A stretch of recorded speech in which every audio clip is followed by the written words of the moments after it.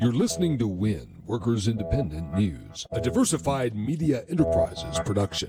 I'm Doug Cunningham. The U.S. Supreme Court has agreed to hear a case on mandatory arbitration agreements. Workers are being forced to sign mandatory arbitration agreements that waive their rights to go to court as conditions of employment nationwide. These agreements take away worker rights to file lawsuits or, in some cases, to take disputes with the employers to the National Labor Relations Board. Federal labor law protects worker rights to go to court or the NLRB when employers are violating the law. Chicago and San Francisco federal courts upheld the workers refusing to sign the arbitration agreements. A New Orleans federal court did not. Now the U.S. Supreme Court will decide whether or not mandatory arbitration agreements forced on workers are legal or not. American Postal Workers Union President Mark Dimmenstein says the U.S. Postal Service remains threatened by some who want to privatize it, and he says the people have to join the union in fending off privatization so America can retain universal postal service. Dimmenstein says preserving postal service for the American people is not and should not be a partisan political issue. We got a lot of people around the country on both sides of the political aisle who look at the post office, as they should, as a nonpartisan issue, something that the people of this country have a right to and need.